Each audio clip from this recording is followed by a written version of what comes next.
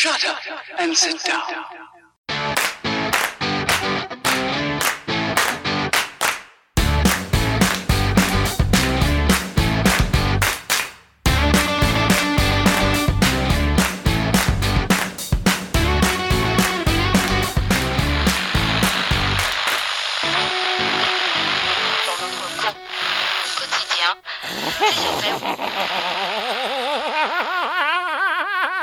Hello and welcome back to Mad Get Radio, episode number 33, the show where we talk shit about Ninth Age and we make a few penis jokes along the way. And boy, do we have a show to get you stiff today. As always, I'm joined by my faithful sidekick and co-host.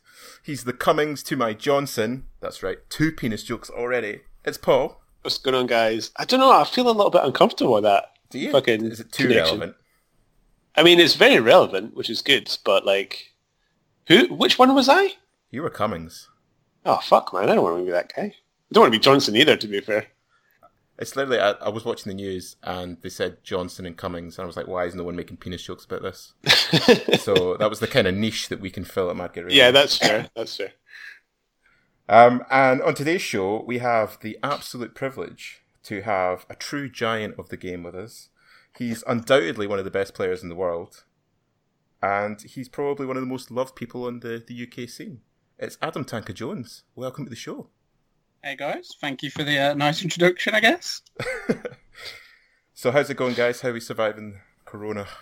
Good from my side. Work's been busier than ever, but other than that, okay. Good. Paolo, how are you getting on? Very quiet, really. Trying to build up the enthusiasm for hobby. Got some potential projects in the works, which I'm quite looking forward to getting kicked off, which is good. But yeah, work for me is actually winding down, so looking for more games, more painting. Nice. UB's going to be hella busy in the next couple of weeks, I think. Yeah, for sure. Lots of things going on in UB. Yeah.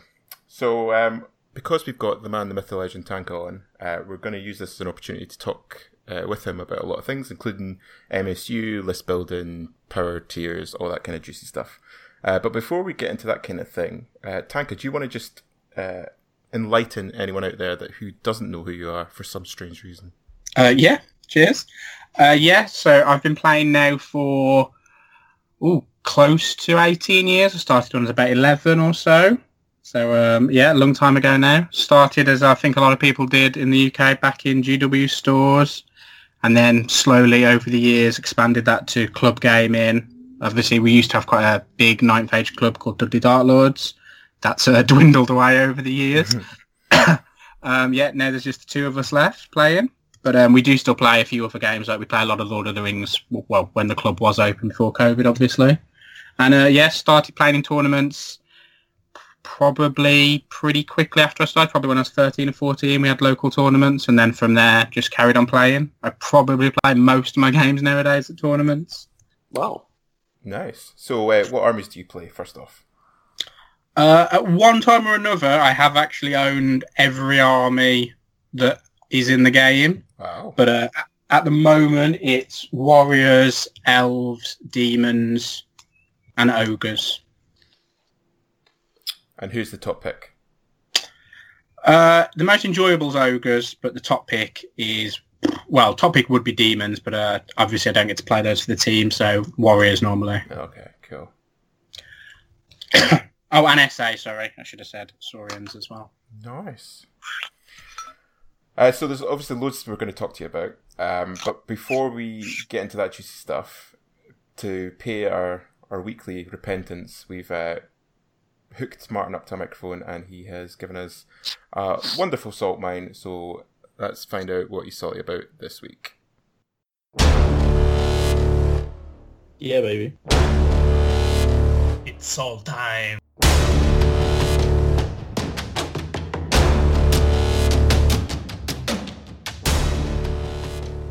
Hi guys. Today I have a topic that is going to be quite controversial, especially for Andrew. So we are talking about units that used to be shit and now they are either or both stupidly cheap and have tons of rules, so now they are fucking bent and amazing.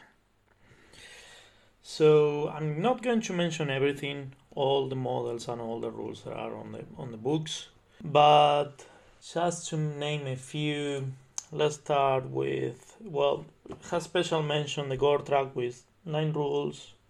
It's not entirely bent. We all know what a Gortrak can do. The fact that it's only is naked, it has no saves, it's fine. But it's 9 rules, okay? 9 rules. We have the Seekers, the fucking Seekers with 6 rules. But it's not only the rules, it's the cost and the things that they can have and the things they can do. The fucking Seekers, fucking dwarves. They shouldn't be allowed to have 3 units, for example, because they are unbreakable and there can be 25 guys there. Yeah, fucking dwarves. Then we have, so people cannot say that I'm only looking the greener grass, the garden on the other books. Orcs and Goblins, they have the Nashers. The Nashers are dirty cheap. For whatever reason, they don't have a lot of rules. They only have 4 rules, so it doesn't really matter. But for some reason, a blob, a frog there that they have no arms or anything. It has offensive and defensive 4. Why? Who the fuck knows? And it's only 10 models for 130. They can be, for less than 300, they can have like 20 something, 30 models. It's stupid. It's stupid. Then, this one is one of the best ones. I think is the winner. No, we have another winner for the extra rules. The Ramfloor Riders. They have a total of extra 12 rules. They used to be really, really bad. They used to be way more cheaper, but of course, because they are bent the way they are right now, they keep increasing the amount of points for them and also the shields and all that shit. But it's 12 rules, and I think I'm not counting the javelins and stuff like that. What the hell? That's an overkill. That's an overkill. Then we have our favorite Tom Cataphracts. They have 6 rules, not so many. Well, no, they have more. 1, 2, 3, 4, 5. Yeah, no, it's 6 rules. The rest are the weapons and the armor. So we know that these guys they are scoring. They move 7-14, discipline 8, just because. And then they have a 3 up armor, 3 wounds each. And for some reason they have Little Strike with Halberd, of course, strength 5, AP 2, agility 3. We are talking undead, agility 3. And then the snake is a 3 attacks, strength 5 with poison. So they have everything. They have everything. Oh, they can buy underground ambush, so an extra rule. Yay! Oh, this is the cherry. I fucking hate this one. It shouldn't exist. It shouldn't be this way. No fucking way. The Barkolak. The Barkolak is better than any monster there. Way more cheaper. Like 100 points cheaper than it should be. We are talking about a model with 8 rules. And with advanced 8-16. Hatred. Vampiric 3 up just because. Agility 4. Strength 6. 4 wounds and 42. 4 up. Vanguard, of course. Autonomous, just, yeah. On a small base, because it's a 50-50 base, and it's a large, and it's beast, so he also has Swift Stride. So it's like, yeah, this thing has too many extra things that it shouldn't have. because it's no way that it's that cheap. But it used to be really shit, so they start reducing the points because why not? BC fucking banned Andrew, fuck you Andrew. And then the book with I think the most of them. So just to name a few, we are going Vermin Sword. They have the Rakatich Machinist. Yeah, it's just banned. It's like the unlimited breath weapon. It's not a lot of rules, but it's cheap. It's dirty cheap, like everything in this fucking book. And it has the unlimited breath weapons and all that. No. Then we have this is the model. I think is the model with the most the higher number of extra rules. The Play Pendulum is banned. It has 14 rules. It has 14 rules. 14 rules. And it's why? It has everything. It has everything. It has nothing bad. Absolutely nothing bad. Because don't forget about this. You can have a guy on top of it that actually boosts it more. You can boost it more, and it's just because. And then one of the units that people hate the most, and they will say, no, they are not that banned. Fuck you, they are not that banned. Fuck you, they are not that banned. The Play Disciples. Play Disciples have 9 rules, 9 extra rules. They are dirty cheap. They have hatred, battle focus, just because. Hard target 1, why not? And they're fearless, all that, and light troops, so they can lateral move and all that shit. Nobody gives a shit if they die, anyway, because why? You send them forward and fuck it. And why they have to hit first on agility 10, even if they hasn't charged? I don't mind if they have impact hits, and I don't mind if they have the toxic attack on their agility step with the frail, but not the extra attack with that. That is, no, that's too much. So, just to name a few, only these models. So, there are more. I think in the BC and the UD book, there are like tons and tons of models with extra rules and really cheap. But yeah, anyway, bye.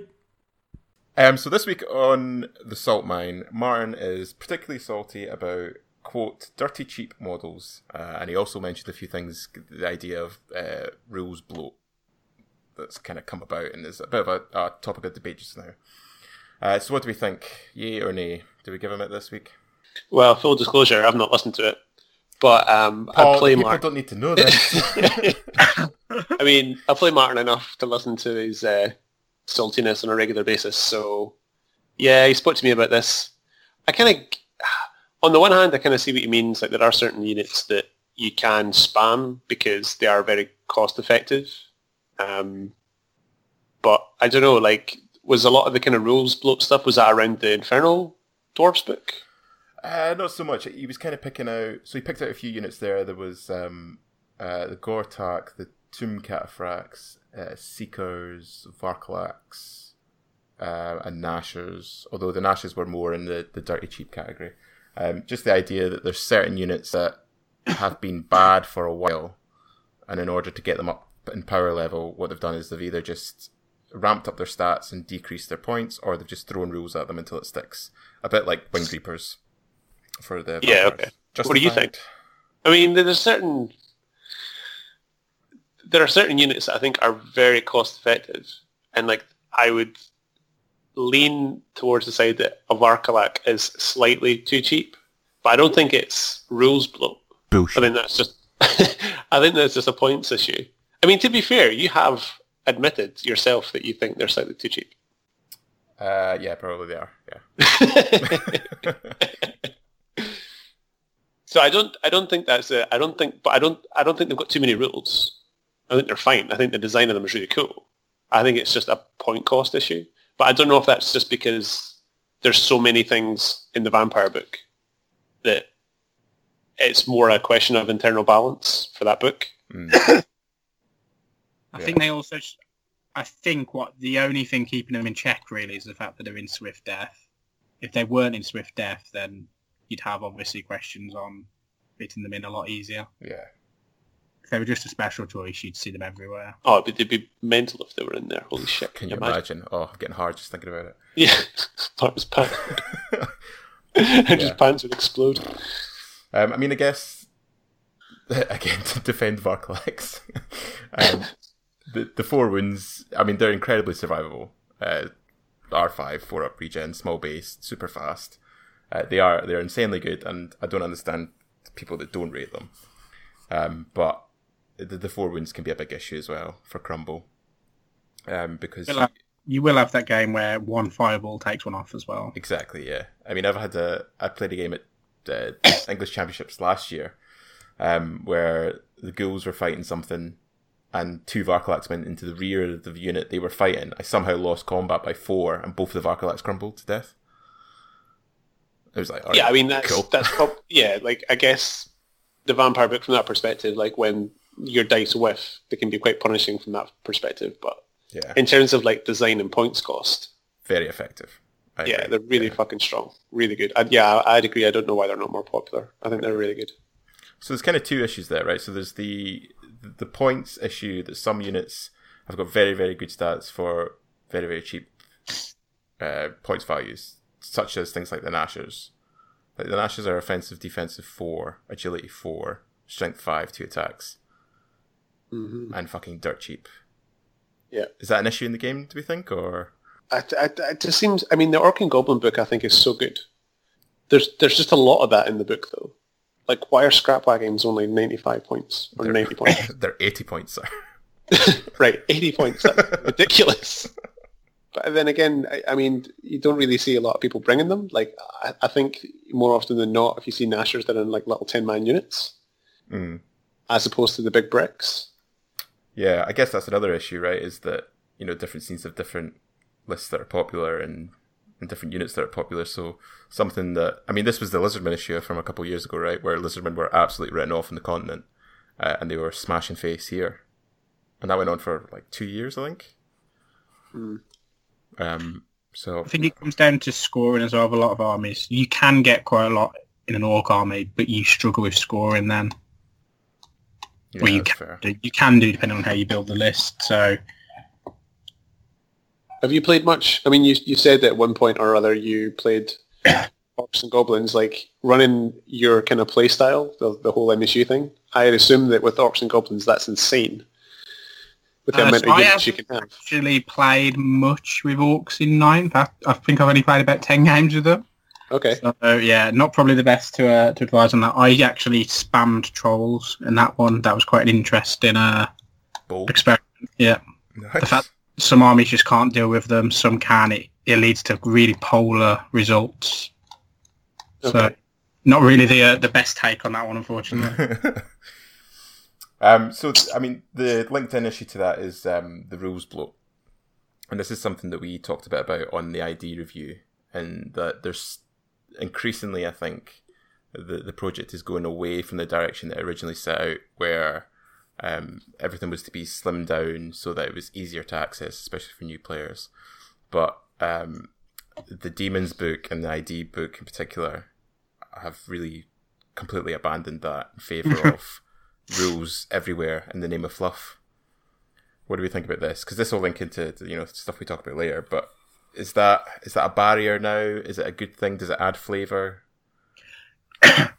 It's definitely a good thing in terms of moving away from GWIP and going to your own flavour. But I understand why it's happened, because obviously it's committee-led. People want to put their take on something, and one way of doing that is obviously through new interesting rules and new interesting fluff and special items and spells, etc. So I understand how it's come about, but yeah, the Demon book in particular stands out even more above the ID book in that there's just too many special rules and special items that can be taken. But the ID book is a bit of a disgrace for it as well after reading through it. I must say, though, I prefer it to how they did the Warrior book. When the Warrior book came out initially, it was quite stripped back, and the whole complexity budget argument was thrown around the forums like, oh, fucking tomorrow. So like, I would prefer them starting with a book that's got a lot in it, and then just seeing how the public playtesting goes, and then then strip it back, and then take anything out that's OP or tweak things that way, rather than, because if you do it the other way and there's not enough in the book, you've then got to start adding stuff, and then you've got to start the balancing all over again. Whereas if it's all in the book to begin with, then you don't have to add anything. You're just tweaking and, taking away the odd rule here or there and tweaking points. So I think it's better. I think people are more receptive of a book if it's released and they open it up and there's loads of cool stuff in it, rather than opening the book and thinking, where the fuck is the rest of it? So I don't mind it as long as it gets scaled back and they do realise that there probably are several units in that book that there's just too much going on. Yeah, I think that's fair. Yeah. Alrighty. So we probably give that to Martin, actually. Yeah, fuck it, why not? We seem to agree with him more often than not. I know, anyway. It's getting worrying.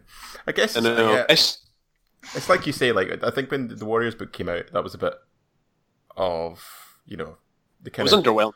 They pulled the carpet from under themselves a wee bit because of things like the complexity budget, which was a fucking shambles and should never have been a thing anyway. Whereas I don't think you could argue that the ID or the Demon book are not flavorful. Maybe a bit strong and a bit ridiculous in places, but there's certainly a lot. You get the flavor of the army through really well in both those books, and I guess that's a better place to be in than the almost the polar opposite, which was the Warriors book when it first came out, where it was just bare. They'll get there. I mean, the Warriors book is really strong now, but I wouldn't say it's ridiculous. And if that's the power level they're aiming for most of the books, then I think that's a good thing. But I think the Warriors book is in a good spot right now. So, and I think they've gotten the Demons book to a similar level much faster than it took them to get to the Warrior book. Yeah. In its current state. So I think they're on the right lines, but I can't foresee the ID book staying in its current form for any particularly long period of time. So, shit's going to change. So it's not something I'm particularly worried about. Well, that's a beautiful segue, Paul. Thank you very much. Because we're going to get Tanka's thoughts on the ID book. So what are you thinking? So I think it's probably going to slot in quite comfortably as it stands as a top 5 book. I think there's probably no doubt in my mind that most teams are probably going to take it for ETC play. Yeah. It just does everything the Dwarf book does, but better. So there's not really I think anyone who's thinking of taking a Dwarf army for a team, I don't see why you wouldn't take ID instead. You've got much the same output damage-wise with shooting. You've got probably better war machines overall, and you've got magic. So yeah, overall from that point of view, I think it's pretty strong. And then I think they're going to end up with 2 or 3 builds, probably one around the MSU core with a lot of single models floated about, and then one around blocks, probably either Immortals or the is it Battle Lawyers now, Disciples of Lugar. That's it. Okay. So you can tell a lawyer wrote that fluff. Actually, I think I know the exact lawyer that wrote that fluff. Sorry, Paul. What were you saying? No, I was just going to say, so looking at the ID book then, Tanka, is this floating your boat? Like, have you played around with building any lists or playing any games with it? No, not personally. I'm just looking... I'm not really looking to do an army at the moment, but in the future, I don't think it'll be ID. That being said, though, I do love the Scholar. It's probably the funniest rules I've ever seen in my life. Oh, fucking Andrew hates it. That's amazing. I'm getting fucking PTSD just thinking about it. I just love the whole being able to bluff your opponent out that they don't think it's the spell you actually did cast and that type of thing. Yeah. So it is quite original. You got to give them that. Yeah, it's definitely original. That is the one good thing for it. Paul, you'll be able to confirm this, but did Guillermo actually try and use the Lamasil on UB the other day? I think he used that against Fraz, yeah. I don't know how the fuck they managed to, like... I don't think they had a system of, putting a card down and being like, right, what is the card? So I don't know if Guillermo was just being like, no, you guessed wrong type of thing. Yes, it's the other spell. What was this on UB? Sorry. Yeah. yeah, he was playing Fraz, I think. Amazing. You've now got to have Discord and a webcam open to show your opponent. Yeah, Gonna like have to do fuck something like knows that, what you're supposed to do. Yeah, you need something in place. Fuck that bollocks. Yeah. After playing against Jack as well, the Vassal Cavalry is definitely up there for the some of the best chaff in the game. Yeah, just because of the oil skins? The oil skins, the whole two attacks each from the steed, one from the rider. They're definitely up there for me as they've got a decent amount of attacks. You can actually put them into the flank of some things with 15 attacks. They're not bad at all. Nice. Interesting. But yeah, the oil skins as well obviously always help. So so you obviously played against the book, which is good because neither Paul and I have yet. So what were the other things that stood out? So obviously we've got the Vassal Cav, the bullshit Lamassu. Yeah, I didn't play against Lamassu, but I just love it. Okay. The slingshots are obviously just bolt throwers with extra rules for 20 more points. Mm. So yeah, I think if you've got 20 points left at the end of the list, you're going to put 2 in, aren't you? So and I've played against the gunnery teams a couple of times now and been impressed, especially with the Napatha thrower. Mm-hmm. Yeah. So yeah.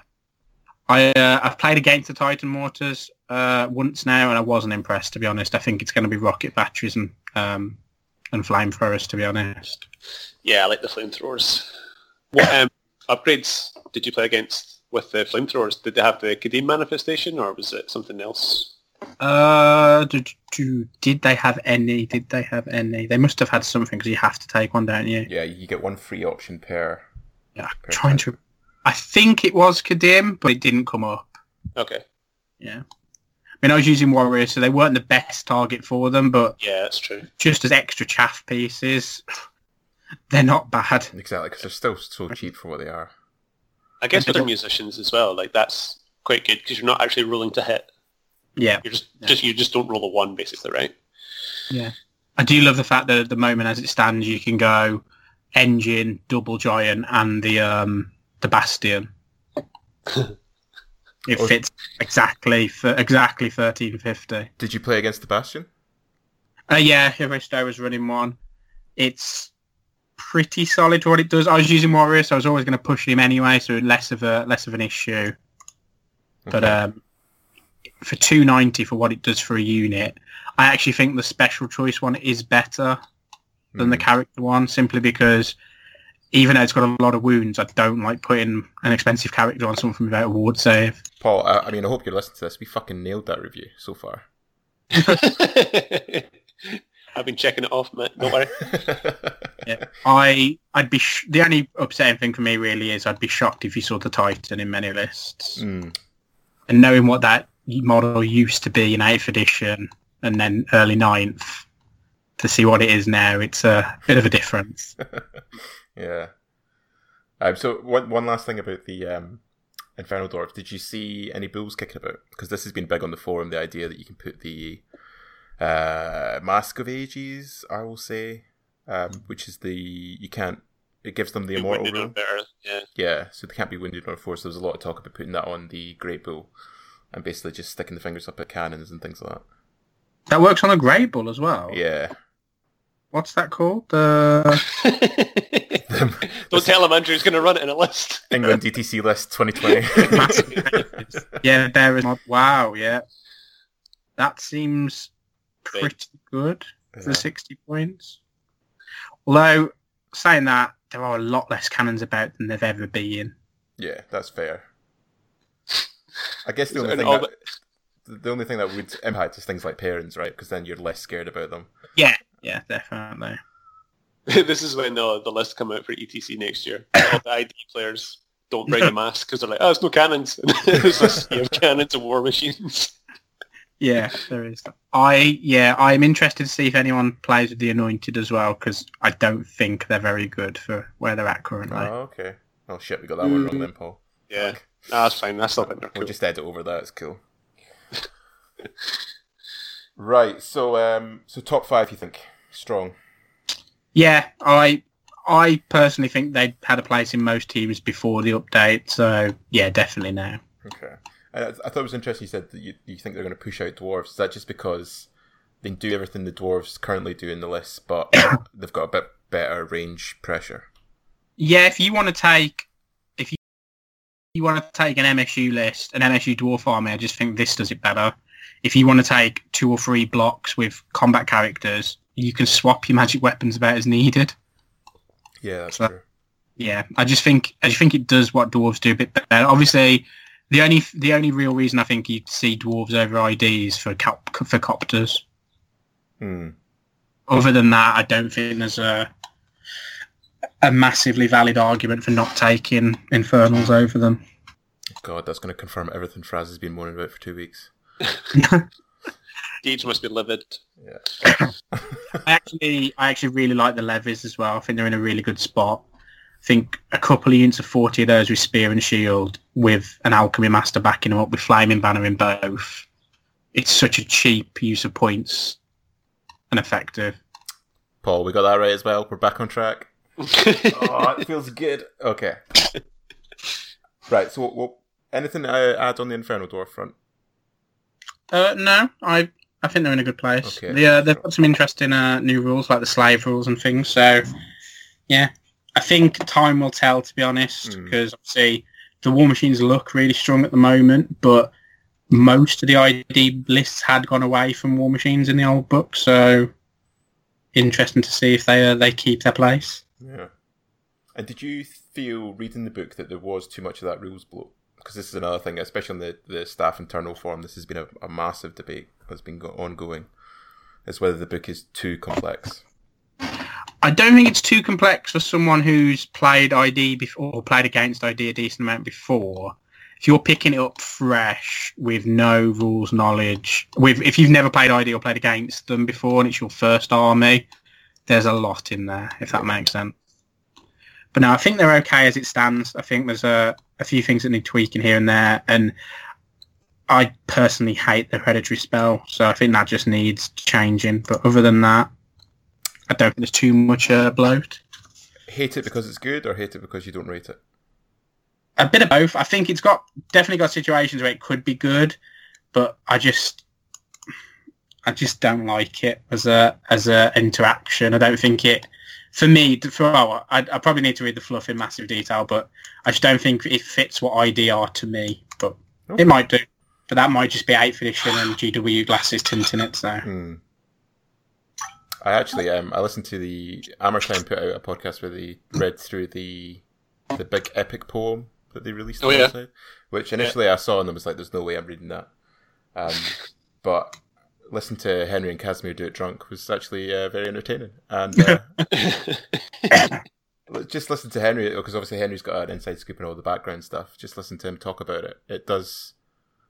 I thought it was very good, and I was surprised to like it because it's essentially just a rip-off. I actually like that they've started to put some interesting artifacts in again as well. I think the breath and the golden idol are both interesting as well. Okay, right. So let's get on to the main topic, which is your wonderful self. First off, it's awesome to have you on. We've been meaning to have you on for a long time. You're always one of the fan favourites to see at an event. And I guess we just start with what you're best known for, which is the MSU stuff. So for anyone that doesn't know, what is MSU and why do you favour it so much when you're writing a list?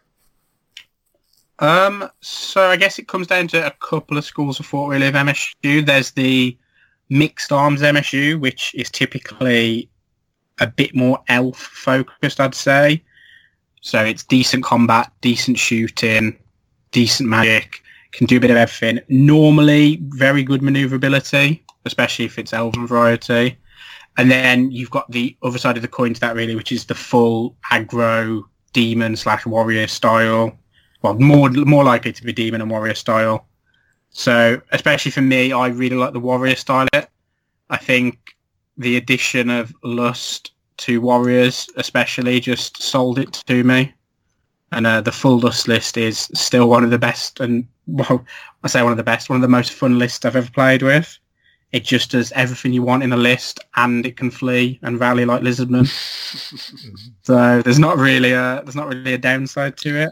So yeah, I guess that's probably the two schools of thought. You've either got full aggressive with lots of small combat units that can deliver a lot more punch than their size looks like they can, or you've got the mixed arm style that tries to whittle down opponents a little bit before you engage on your terms.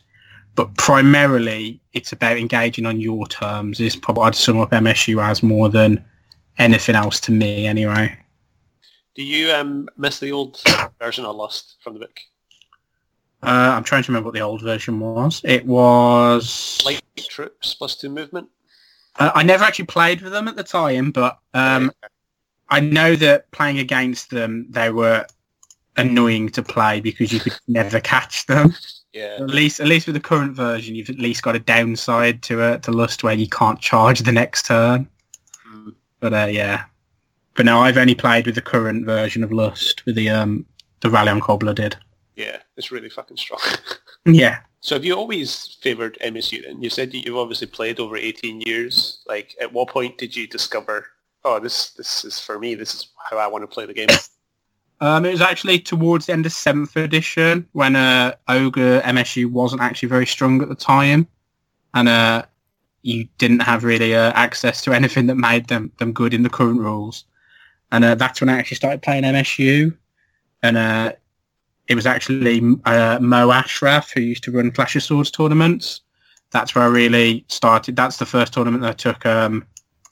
It's the first tournament that I took Ogre MSU to at a tournament level anyway, other than playing it at the club. And that's really where I fell in love, just being able to fit so much on the board. And it gives you a sense with, especially back in 8th edition before scoring units were such importance to the game, it gave you quite a sense of accomplishment to outmaneuver someone and pick the right charges at the right times. So I definitely think that that's something that's altered a little bit with scoring units, but you can still do MSU, and obviously there are still some very strong MSU armies out there. So do you think it's quite a hard playstyle to master compared to maybe some others? No and yes, I'm going to say. It's quite forgiving in the fact that you have a lot of units and often a fair amount of redundancy depending on how you've built the list. Okay. So, for example, I typically will be known for spamming something, but if you can stack 2 or 3 units on a flank and one doesn't perform and the other 2 do, you're probably still up on that flank, for example. Whereas, so from that aspect, no, I would definitely say that they are pretty strong overall. And obviously, if it's a scoring unit, even more so, because obviously the missions are so important to 9th Age as it stands that it's such a big instance. But on the flip side of that, there are some instances where MSU can be a bit of a hindrance. If you're playing against someone with 2 or 3 blocks that you can't really engage face on and they have decent shooting and magic supporting that, you will end up just losing a lot of games because you either have a choice of sitting off and taking a small loss or engaging on their terms. I guess that's the thing that scares me about MSU, and it's cool that we got you on actually, because over the last couple of weeks, Paul and I have been talking about MSU lists, and like Paul's playing a lot of ogres just now, so we've been talking about lists that do that, and I've been watching a lot of Watch These Dice battle reports. So that's one of the Swiss ETC guys who does them, and he's got a very MSU playstyle, and he plays ogres. And the thing that scares me about MSU the most, in terms of if I was to pilot it, is just that you have to rely on multiple units to win big combats. And I've just got this fear of failing charges. Yeah, I think it comes down, I think there's a couple of, you can mitigate it slightly if you've got anything that can charge by itself and hold, even if you know it will die afterwards. A lot of games I'll end up putting units that I know will die eventually after a couple of rounds of combat, but will win on the first turn, just to basically pin people in place where I want them. So it's almost like reverse chaff. You are feeding people points. It is chaff. You're feeding people points to keep their unit where you want it, basically, but it's just by charging rather than chaffing. So I think you can mitigate it that way. But yeah, overall, there is always that sense that you are always a bad movement phase or a bad panic test in some armies away from losing a game, especially if you play outside of bubbles a lot with especially Elf Arm, Elf MSU, that type of thing. If you're playing outside of bubbles, you will have a game where you just lose 1,000 points to a panic check. I think Andrew's too scarred from playing Empire to do that. Fuck, like, I mean, Andrew feels panic checks when he's in fucking Discipline 10 reroll bubbles. Never mind when it's out in a I feel flash. panic checks with VC. Fuck's sake. I do think it's an interesting one because I think the game is definitely, I think Ninth Age as a game compared to past editions is definitely more formulaic than it's ever been. There's a way to build armies to do certain things, and it does funnel you into a little bit of that mindset. So I think coming from playing a lot of 6th and 7th edition especially, not having having a BSB but it not allowing you to reroll panic checks, it got people used to that mindset. So a lot of people will play, in my opinion, quite scared around panic bubbles, making sure they're always in panic bubbles just in case, rather than actually being in a better position on the board. Okay. Guilty. And don't get me wrong, it definitely mitigates how much bad can happen, and it will mitigate a lot of lost points, but it also has then the downside in that you can't capitalise on board positioning as much and gain those bigger points if you need them. Yeah, I guess it's like you say, right? It's like a different mindset. It's about approaching the game and just playing it, not even riskier, but just being more, I don't know, not even gung-ho, just confident in that you've got contingencies in place. Yeah. I think it is just inherently, it's safer in one aspect because obviously you can't lose as many points if you're trying to split your army up and avoid losing points. But if you are trying to push a game, you can lose a lot of points because you're trying to pick up big points. I think when you're playing with an MSU army as well, it kind of depends on your opponent, how the game will go. If your opponent castles up in a corner, you're probably not going to play that game for big points. If your opponent deploys in the middle of the board, you're probably going to go for the 20. Is how I've always, not always take it, but that feeds into it a lot. I've got to say, my first, when I started playing Ninth, you were the kind of the king of the scene with the MSU ogres, and the first time I played MSU was actually against you at the Mids team event like a couple of years ago. Yeah. And that is genuinely the only time I've played a game of Ninth Age where I felt that you were playing a different game from me. Like, I was like, honestly, hand on heart, the only time I walked away from a table feeling that I was completely and utterly outplayed in every single phase, and I had. Because I felt in control of that game, and I lost 20-0. So evidently, I was not in control of that game. Were you playing an MSU army as well, Andrew? No, I was playing Empire. Okay. And Tank was playing Dread Elves MSU, and which traditionally Dread Elves Empire is a good matchup for the Empire. Shot the shit out of him the first couple turns. Felt that he was kind of on the back foot. Advanced to put the boot to him, basically. And then he took my block off in 2 turns. And I was kind of sat there going, oh shit. And then he alchemied off the steam tank. And I was like, oh, this is going to be a 20, isn't it? As he saunters onto the objective to take that as well. I guess that's just power, right? You can control play. And that list sums up MSU more than any other to me in that no shooting Dread Elves is interesting, let's put it that way, to play with and against. So you were saying that about like Ninth Age being formulaic in terms of the list building. So what do you mean by that? How do you go about writing those lists? Are there certain things that you start with? Like some people start with core, the characters. How do you approach it from a kind of like MSU mindset? So I guess that's probably, so for me, I think most people write their core, their characters, and then see what they've got left. Whereas I have started using characters a lot more recently, with Warriors especially, but until around 6-12 months ago, my approach would be write my army, write everything I wanted in the list, write how much core was as a minimum down, and then if I had 300 points for characters, I only had 300 points for characters. If I had 600, I had 600. So my approach is probably start at the bottom and go upwards, rather than a lot of people typically start with characters.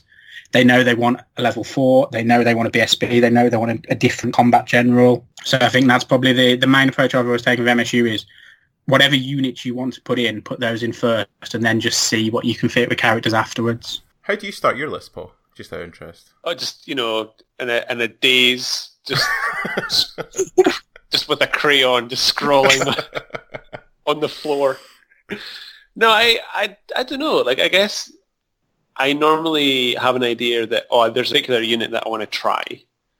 Or I'll maybe see something online, reading through the forums or whatever, and someone's got like an interesting combination of units, and I think, that's good, but I don't like the rest of it, so how would I change it for my playstyle? But I would say that MSU as a style has never really appealed to me, partly because I got into the game for the mass rank and file aspect. So even though I played Warriors, where you don't really have huge units, I would still always want, like, a block of Warriors, a big block of Chosen, stuff like that, because I thought it looked cool. And so, like, yeah, I think for me, like, the whole MSU approach is to me, that's harder. But that might just be because it doesn't appeal to me, and so I have to kind of look at it from the outside in type of thing. But the more I play, the more value I can see in it. So even though I wouldn't say I ever play MSU, I'm probably more likely now to bring, a couple of units of just cheap cav that I can use for scoring, or they can be somewhat effective in combat. Whereas before I would always want a block of 10. Yeah. So like I can see the value in that a lot more now. And I think that only comes with experience. Like, unless you've got a very clear cinematic aesthetic that you want for your army that requires a lot of units. To me, MSU probably doesn't appeal to a lot of new players. Yeah, no, I can see it, to be honest. I really started playing MSU in 7th back when it wasn't, although it was sold as a rank and file game, it wasn't actually played as one. Yeah. That's probably where I'm still got that love for. I mean, you've obviously been in the hobby for a long time, Tanka. I mean, has the MSU thing, has that really traditionally revolved around certain books like Sylvan Elves, and has it kind of spread from there as people have realised, like, you can actually do this with other books?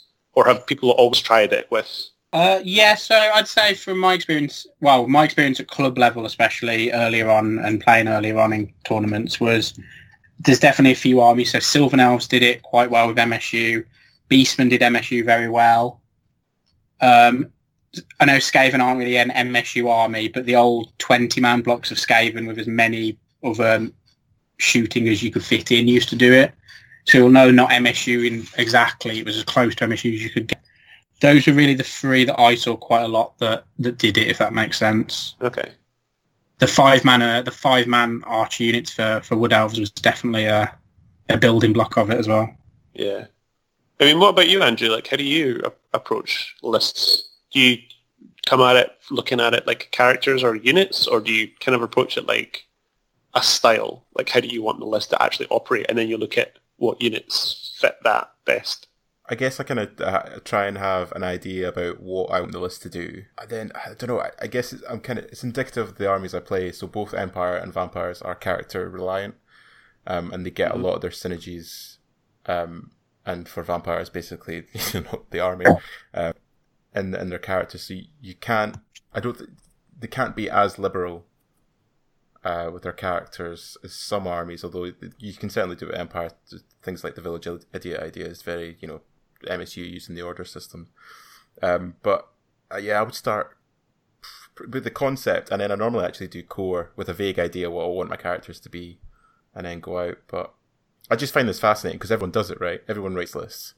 But I think it's interesting to how people do it, because there is normally quite a stark difference in how people approach, and I think a lot of us do start with core. But I'm increasingly starting to doubt whether that's actually the best idea or not, because I think you kind of fall into the trap, and certainly I did this a lot with Empire writing lists, is that you start to build your list around your core, which I think is almost a self-defeating strategy in a lot of ways. You end up bringing the same stuff because you bring the same core. You find what works, and then it's hard to kind of deviate from it, I suppose. Yeah, and you kind of get... I think because core is such a big block of your army, if you know that something works, then you kind of get locked into that, and yeah, you end up taking 700 points of characters to make a 400-point unit work. Do you ever... I mean, is there a bloodline in the VC book that allows you to take 900 points of core? Yeah, so if you go independent, you get 900 points of core. Okay. Have you done that?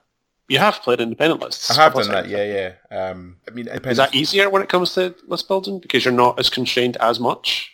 Yeah, because I mean, VC have got a massive advantage as well that they can take chaff and core. So the independents can. I think independent is actually stronger in most instances than bloodlines, simply because you get reduced core, you get access to all the might blood powers, which are still very good, and you've just got a greater degree of flexibility in how you're writing your lists. Because I mean, bloodline armies tend to be quite specialized, apart from things like maybe the von Karsteins, because they're a bit the vanilla ones. But the other bloodlines are you kind of, without reading the list, you know what the army is vaguely going to be once you see the bloodline. Whereas independents just have a bit more flexibility, I guess. But before they did that to the independents, necromancer armies were a big thing for a while. Because they were the ones that got the reduced core, but they've kind of gone off. But you can't really, I guess, go back to MSU. I tried to actually write a straight MSU list where it was minimum units of ghouls and core with Vanguard just for scoring. And then it was all kind of, given the vampire core tiers, all the fly-in upgrade and Varklax and things. And I actually think Strigoi are probably one of the few things that you could probably get away with an MSU list were vampires. Maybe you took Dark Coaches, you could do it a wee bit more. But really, I don't know if vampires are the army you go to if you're trying to play MSU, to be honest. Have you done vampire MSU before, Tanko? Yeah, but not in this edition, unfortunately. They used to be able to do it quite well with little units of Black Knights and that type of thing back in the day, but no, not at the moment. I think they can do quite a lot of single model armies if they wanted to. Yep. So you can take two coaches, 2 altars, that type of thing, or coaches to Shrieking Horrors. There's definitely things you can do around it, but yeah, overall, the stronger lists typically have a couple of decent sized blocks, don't they? So. Yeah. I guess the raise mechanic, like if you're building that into the list, is so strong that you're not really playing to the army's strength. If you're only taking 10, models or units of 10 guys, it can easily be and then you're actually bringing anyone back. Yeah, I mean, I guess, and this goes back to Tanker's point about the list building is, and something I was going to ask is like how much scoring is the right amount of scoring? Because I think one of the reasons that the vampires can't do an MSU very successfully is that most of their scoring comes from core, and really it's the Vampire Knights, and I think that's why the Vampire Knights are so popular at tournaments, because they score and they're autonomous and they can go off and fight, whereas the other stuff you really need to take blocks because they will take casualties in the game. But I'm always, I guess it's another thing that I find really interesting is how many scoring is the right amount. Yeah, I personally think as much as feasibly possible is not a bad approach in a lot of armies, but realistically I think you're looking at minimum 4. Okay. I think you can do 3, but yeah, minimum 4 for me, and I think probably aiming around the 6 mark is where I would go typically. I actually think that because of the scoring effort in scoring in a lot of armies, that MMU is actually not a bad approach for a lot of armies to take, but we just don't typically see it in the UK. I guess there's only one objective that would really ever punish you for that, right? Like, unless you're playing flags and it's a bad matchup, then really MSU isn't a disadvantage when it comes to the secondary. Yeah, and even in flags, if you have an army that, if you're playing, it's very matchup dependent even then, because if you're playing someone without much damage output at range and they have to engage to fight, they probably, if you've got an MSU army, that not many armies want to push against an MSU army anyway. So unless you're playing a defensive army with good shooting and magic, you're probably okay for banners in most instances, unless you have some really easy to kill scoring is the only concern really. Kind of tying into the secondary then and the MSU playstyle, do you think that games are basically won and lost in the list building? Interesting. I don't think in the list building. I think it still is, and it always will be, the most important phase is deployment. So I think a lot of games are won and lost there, but no, not in list building per se, or at least not big win, big loss, if that makes sense. I think if you're in a bad matchup and you come back with 0, especially in a team environment, if you're in a bad matchup and you come back with 0, that's not really accessible. unless something horrific has gone wrong, there's nothing. You're not telling me there's nothing you could do to bring 1, 2, 3 points back. Yeah. So I think it's a lot of the time. It's a lot of people. Maybe not ego is the right word, but a lot of people don't want to play that negative game of I'm going to castle up here. I'm going to deploy between these 2 bits of impassable, and I'm going to get 5 points minimum. Especially at singles event, no one wants to play like that typically. Yeah, I guess there's a big difference between single tournaments and team tournaments. Yeah, especially ETC, right? Yeah, definitely. I think it's why MSU is actually a lot stronger in singles as well, because I think people will engage an MSU army more often in single events, and you can push harder in singles events and take more risks with MSU when you want to. Whereas in team events, especially if people don't play against MSU very often, they'll often castle up. And it will be tough to break them down. Okay, that's interesting. So, like in a team tournament, if you're on a team and you're all sitting around talking about lists, do you find that people are hesitant to include an MSU list for that reason? Because it's harder for you to get more, because people can just counter deploy you a little bit harder if they don't want to play you? Yeah, I think the MSU lists that work in teams are typically something that is one extreme or the other, if that makes sense. So you've got very good magic and Skaven, Vermin Swarm, sorry, or very good shooting and magic with Vermin Swarm, or you've got very fast, aggressive units with warriors or demons, that type of thing. I think the MSU team lists are very skewed to one extreme. Yeah, for sure. Okay. So, I mean, obviously, ETC is the best of the best type of environment. Obviously not, if we were there. No, I mean, you need some people there propping up the bottom tables, right? I mean, they're really there just for fucking fill the numbers.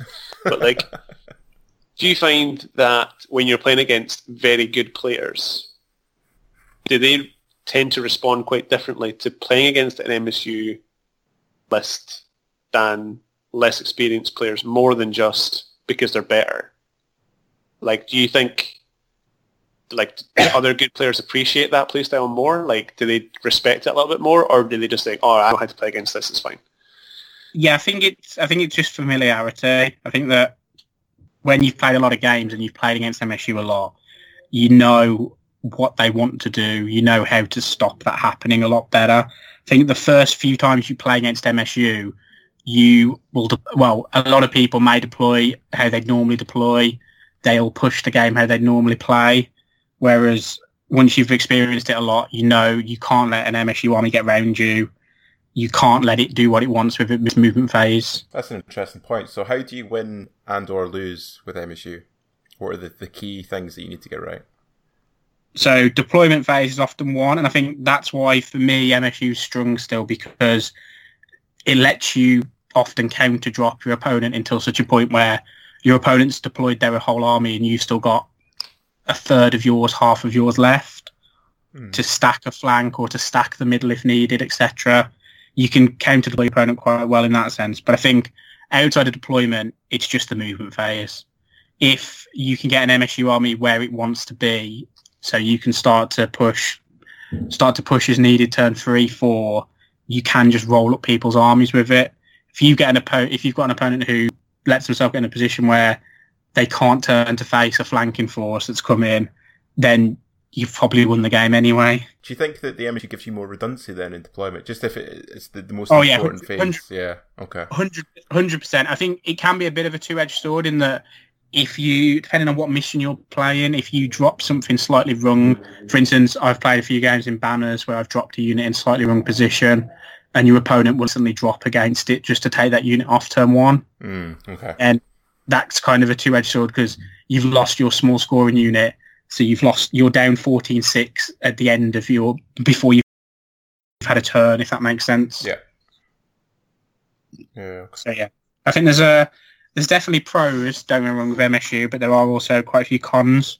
So yeah, I think I definitely think it's as I said, definitely a better singles overall for me personally.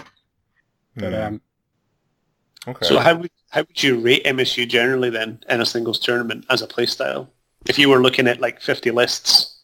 In a singles tournament, I I would always, personally, normally unless I'm practicing for ETC, I would typically always take an MSU list just because I enjoy how it plays more, and I don't typically like characters. So I find by not having character, I typically hate playing with expensive single models.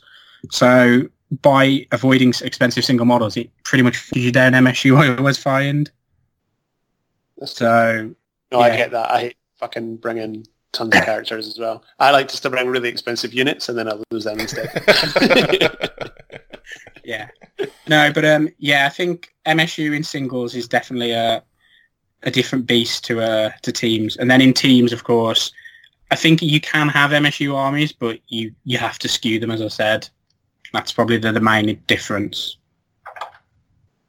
Out of interest, which do you prefer playing in, teams or singles? Ooh, teams is just a whole new dimension to it. The whole being able to finish your game, going and seeing how the rest of the guys are doing, seeing if people are up, if people are down, and then you've always got that chance to tell stories after the game, more that type of thing. Everyone's in it together, and especially if you're playing against the country that you've played against a lot and you get on really well with. There's some really good games. Like we typically end up playing the Swedes every year somehow, and it's always the best game of the tournament. That's cool.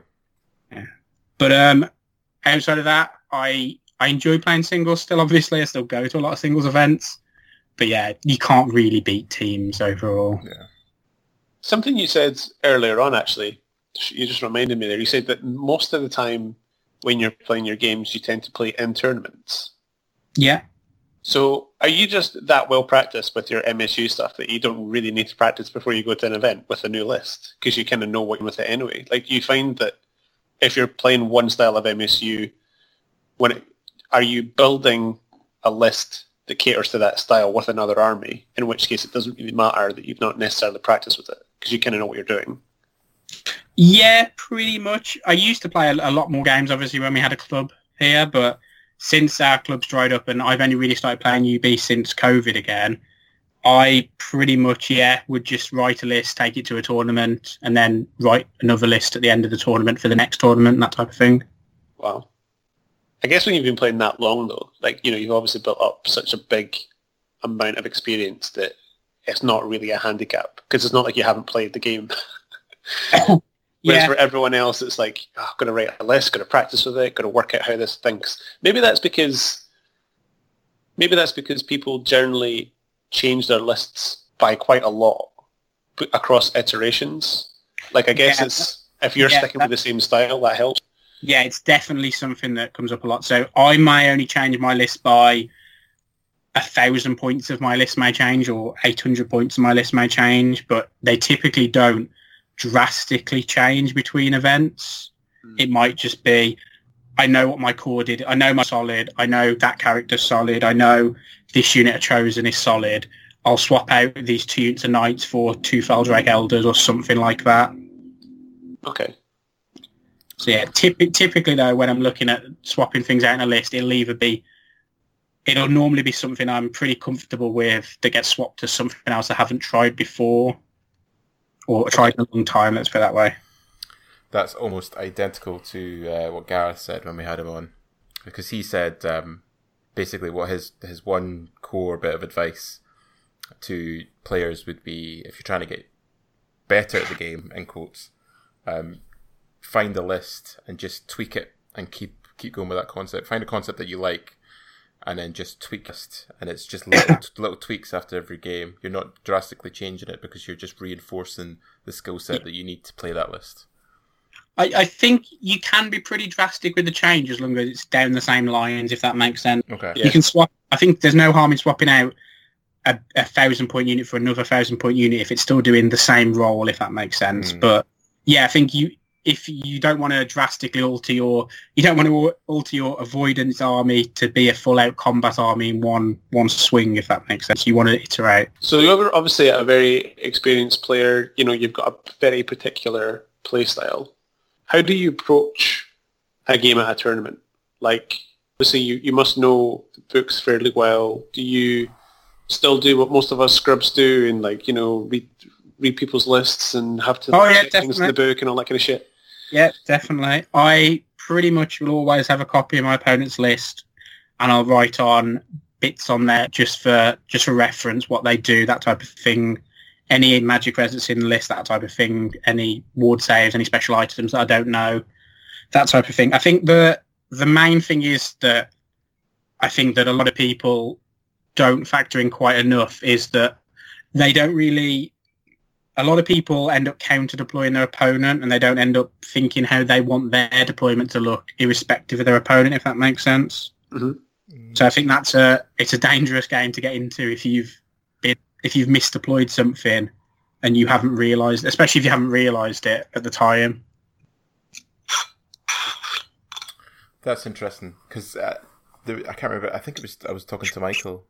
It might have been in our chat, Paul, where we were talking about deployment, and I think Michael said something like, do you guys have set deployment maps where basically you have a rough idea about no matter what's in front of you, you want this in the middle kind of thing, you want this on the flank kind of thing.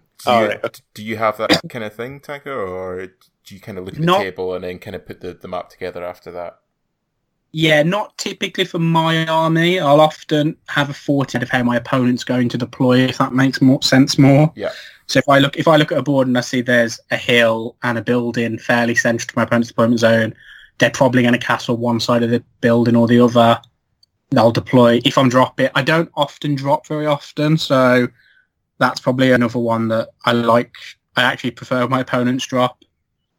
So I like to deploy afterwards and take my time and think that through. So yeah, I think part of the UB tournament thing that we're doing just now, like that's something that we've been doing as a team. Like you wouldn't probably know, judging by our scores, but we have actually been like, and talking about, okay, you're going to be paired into this guy. How do you think they're going to deploy? And as an exercise, I think it's really good, and it's a really good way to get into thinking. And I would agree with you that the deployment in this game is so huge that if you can become better at that one part of the game, your scores will inevitably go up. Yeah, massively. I think we were going to do it for this year's ETC, but obviously with it curtailing now, we haven't started yet. But I know that Jake was looking at creating a map pack of every single map and also drawing on every single deployment zone onto the maps and where you're more likely to engage, and a bit of an analysis of which deployment side you want if you have a push, defensive army, that type of thing. Okay, cool. We were looking to go into detail on it this year. Yeah. Did you see that the pack that the American guys put out last year? That was stuff? Yeah. It was really impressive. It's insane. Insane. Yeah, that was Caps, wasn't it, that did that? Yeah, it's incredible the amount of detail that the teams put in, and obviously it shows because they get good results. But I would encourage anybody who's actively trying to get better at the game to at least think about that part of it more. Yeah. And I guess it's something you have to be flexible in. Is obviously we're in a good position now where we're in an event where we can see the maps in advance. Where if you're at a tournament, normally you just rock up to the table and you have to just kind of judge it. Yeah. There and then, right? So I guess it's just something that you get better at experience. Yeah, and I do think it's some being able to look at a board very quickly and make changes on it is quite an interesting one. So I played Craig at a tournament, wasn't actually that recent, before last ETC now actually, but he played on table 1 for rounds 1 to 4 and no one had mentioned the terrain to him. And he was using his MSU avoidance ogre army, and the first thing I did when I looked at the table was called the judge over and made them redeploy all the terrain. It just wasn't set up for how a 9-page game should play. And we both had a chuckle about it as soon as I did it. I mean, that's fair. I mean, if I was stuck on the same table, I probably would have said to the second person, being like, do you mind if we change this? Because I've just played on this table for 3 hours. Yeah. I think, onto that one as well, in single events especially, I find team events are more of an unknown, if that makes sense. I find single events in the UK especially that there are a few players in the scene that they can get away with certain things and certain scores in games that they shouldn't be able to because opponents go into a bit of a negative mentality that they're going to lose before the game started. Yeah. Okay, that's interesting. I think this is a massive thing, actually. I think there's an echelon of players and especially in the UK. I don't know if it's just because obviously we play in that, so we've noticed it more. But there's an echelon of players that if anyone outside that echelon gets drawn against them, they're automatically thinking they're on the back foot, rather than looking at it objectively. If that person wasn't in command of that list, you know, you might not think it's such a bad matchup. But because it's got, you know, Tanka's name on it, you're automatically think, right, Tanka's really good, he's going to fucking pump me here. It's about conserving points rather than actually going out and trying to win the game. Yeah. Or conversely, there'll be risky charges taken which shouldn't be taken to try and get big points the other way. Yeah. I think playing your own game is definitely the biggest, the simplest of advice for a lot of people. Kind of linked into that stuff. So you've got your list, you've got your MSU list, you're at the table, you've had the scan. What are you thinking when you're going into that game? Is it all, just right off the bat, it's like, how do I win this objective? Is that the end all? Or is it much more, you know, like you say, trying to out-deploy your opponent and looking for avenues? And by the end of deployment, are you looking to see, right, this is the score I'm going to get? I think it depends on what your opponent's army is set up to do, but typically it will be, how do I win the objective? Okay.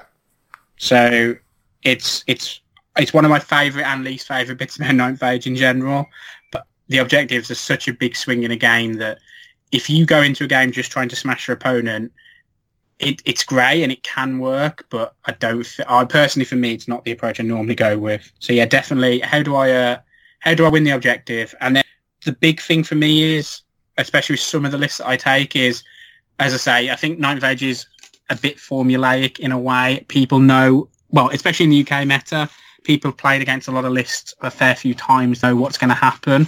So anything that could introduce a bit of chaos into a game, taking that 11-inch charge where your opponent thinks you shouldn't, charging something where you might not win the combat on a whim, or charging something where you'll only win the combat if you get a spell off, that type of thing. There's a lot of things where opponents will put themselves in that situation thinking you won't take it. So do you find that taking those risks actually pay off more than you think they would, even if it's not a 50-50, even if it's, you know, taking those risks might only result in like 20% success, but that's actually 10% more than what it should. Do you find that taking those risks actually in the long term are better in a tournament? I think it comes down to where you are in the tournament and where you want to finish. If it's last game and you're on table 2 and you know that 18 points will probably win you the event, then I think it's worth it. If it's round 3 and you're on 30 points already, I think you play more conservatively. But yeah, I think it comes down to that. And also, I think anything that you've got that can tip the scales, as you said, if it's a 20% chance of winning the game 20-0, but it's only a 5% chance of losing the game 20-0, then I think you odd it and see if it's worth it. I think anything that can tip odds in your favour even slightly is also massive as well. Yeah, I think certainly in my experience, as more games you play and, you know, when you're trying to get better, I think a lot of players would naturally think, oh, you've got to be quite cagey and conservative more than you probably need to be. So actually, like, taking risks, if there's obviously a chance that it can massively pay off, then I think less experienced players or intermediate players might look at that and think, wow, you know, a good player wouldn't actually do that. Whereas in actual fact, they probably do it more than you think. Yeah, and I think one of the things that I really struggle with, but I do quite a lot in real games, is I typically don't measure a lot of charges for my opponent. I obviously played in a game where you had to guess measure a lot, so I'm quite good at eyeballing distances. So I might push a unit up, and it may be a 10, it may be an 11 charge, but I'll push a unit up and I won't measure what my opponent needs to get it. And I think that kind of puts your opponent in a bit of doubt that your opponent's kind of starting to second guess himself straight away with, does he realise I've left that opportunity on? If I do realise that opportunity's on, does he have a counterplay against it? That type of thing. I think you can kind of get in someone's head right from the get-go. Yeah. No, I don't do that because I'm not a good player. But like, I have often thought, as soon as I measure something, they're going to know why I'm measuring it. Yeah. Yeah. So then that's going to change what they do. So like more recently, I've been like, I need to be sure that, you know, if I put this unit here, I know it's in line of sight, but I'm not going to double check and make sure that they see me doing it type of thing. So like, that's interesting. I guess, yeah, if you played like the previous editions where you can't pre-measure, that's an interesting skill to have, actually. And I think also measuring out what your unit can do in 2 or 3 turns time is a way of getting in your opponent's head quite well. If you measure out where your unit of cavalry can march to in 2 turns, I think there's definitely scope for things like that in the game as well. No wonder you fucking love that Lamassu. Oh, the Lamassu! If I could get Lamassu into Warrior of the God's Army, that would be like the ultimate combo. Oh, I'm doing this to Andrew next time we play. Oh, I'm going to measure the unit, and I'm going to measure. Okay, so I can march here. Okay, turn 3, I can be behind them. He's going to be like, "What the fuck are you doing?" By the end of that game, I'll have taken up smoking. Yeah. I do think that is, just to go back onto MSU, sorry, I think that's probably one of the biggest things for people that I've ever seen do well with MSU, that they play 2 or 3 turns ahead typically. Right. I think that is one of the things with MSU. If you can, the more turns ahead you can play, the better you'll be with them. So what does that mean then? What does playing ahead mean? Is that just a case of, you know, thinking like my unit go there, his unit's going to go there, like what do I do if he goes there? Is that just kind of like your thought process, or is it more sophisticated than that? A bit of thought process, a bit of gut feel, just kind of figuring out where your opponent's going to be in turn. Example, if you're in deployment zone, where's your opponent's unit going to be in turn 3, that type of thing, turn 4. And I think that's something that, as you play a lot of games, and I find that especially the more games I play where I go second, you get more of a feel of that for that special turn. If your opponent pushes up quite aggressively, then you know that's typically how the game is going to go. Mm-hmm. And it just gives you more time to get that thought process going. And also just things like the amount of capture the middle games that I've won that I shouldn't have, simply because I've played forgetting the objective turn 5 and 6 guaranteed. It really shocks me when you look back at a lot of capture the middle games where your opponent has an army that can't be moved off objectives, and yet you've managed to either get them in a position where you can charge them because they've over-engaged, or you've got them in a position where you've chaffed them too much. Yeah, I'm not there yet. I can't do that. I think there's definitely something to be said for players that can conserve chaff until 5 and 6. On purpose. Yeah, on purpose. On purpose. Not, that's a key point. Not like walking up to the table and be like, "Why is your dog still alive?" Oh, because they fled and rallied and behind that hill, and I've just left them there. Yeah, I think that there is a big piece around, and I know when Will was on the team a few years ago, he did start it with an app where you actually enter your scores as you're going, and it tells you what the points difference is and what that tournament score is straight away. Mm. So you can get that feel, especially if you've got quite a combat army that has to engage, and you know you're down 12, 13, 14 points, 14-6 or so at the end of turn 2 or 3, then you can kind of work out how to get back into it. I think if you get to a point where you're adding things up at the end and you're 1,000 points different to what you expected from your opponent, I think that's that's something where you should have thought through a turn or 2 earlier, just what points you can get and how you can close that gap up. Yeah, that was something that we tried to do last year, right? When we were at ETC? Yeah, and I was just about to ask this because I think it's a complete skill which is learned through blood, sweat and tears, the ability to accurately predict games. And I think that most players are nowhere near as good at it as they think are. But you can tell the players that are. Yeah, I 100% agree. And I still fall foul of it a bit that you often predict the game with a singles mentality on, whereas you're anticipating your opponent's going to come out and try and get points as well. Whereas the thing is, if you've put yourself into a green matchup and your opponent's put themselves into a red matchup, A, does your opponent think it's a red matchup? And B, if it is, you should be playing as if your opponent's in tooth and nail to get 7 points. Yeah. And if they do get 7 points and you only bring 13 back in a good matchup, then that's not a good matchup from a team point of view. Yeah. I'm just looking at the mental image. I can just see like team writing it down as they go, totally know where they are in the game. They know they can foresee the last turn, and then it cuts to us at the other end of the table. And we're all just like looking about each other, like shrugging, like being like, "Oh, fucking, what's going to go?" It was the eternal words of ETC 2019. So, Paul, you've got an amber. Oh, that should be a red. Oh, well, that's fucked then, isn't it? Yeah, I think especially in teams as well, the actual 3-minute coach's timeout is a big part of it. Now, I am not very good at using my timeout, and I'll admit to that one. I don't hate using it. I just often will use it after something has gone above where I expected it to, and take it a bit out of context and try and push a game when I shouldn't, or try and say the game's more lost than it is. So yeah, I definitely think there's a skill on the other side in being able to take a breath, take a minute, and think about what's just happened as well. Yeah, we had a big thing last year, and it was, which I found incredibly useful, and it was don't call a coach's time to get confirmation of a decision that you've already decided to make. Yeah, I can see it. Because we kind of led the year before, and I was guilty of this, because I had this idea that I would call coach's time out normally deployment, if not, turn 1 or 2. Because you could kind of see what way the game's going to go. With hindsight, that wasn't the effective way to use it. And I think a lot of time, in Scotland anyway, I don't know, we probably did it wrong, as per usual. But I think we're calling coaches over, like, should I take that charge?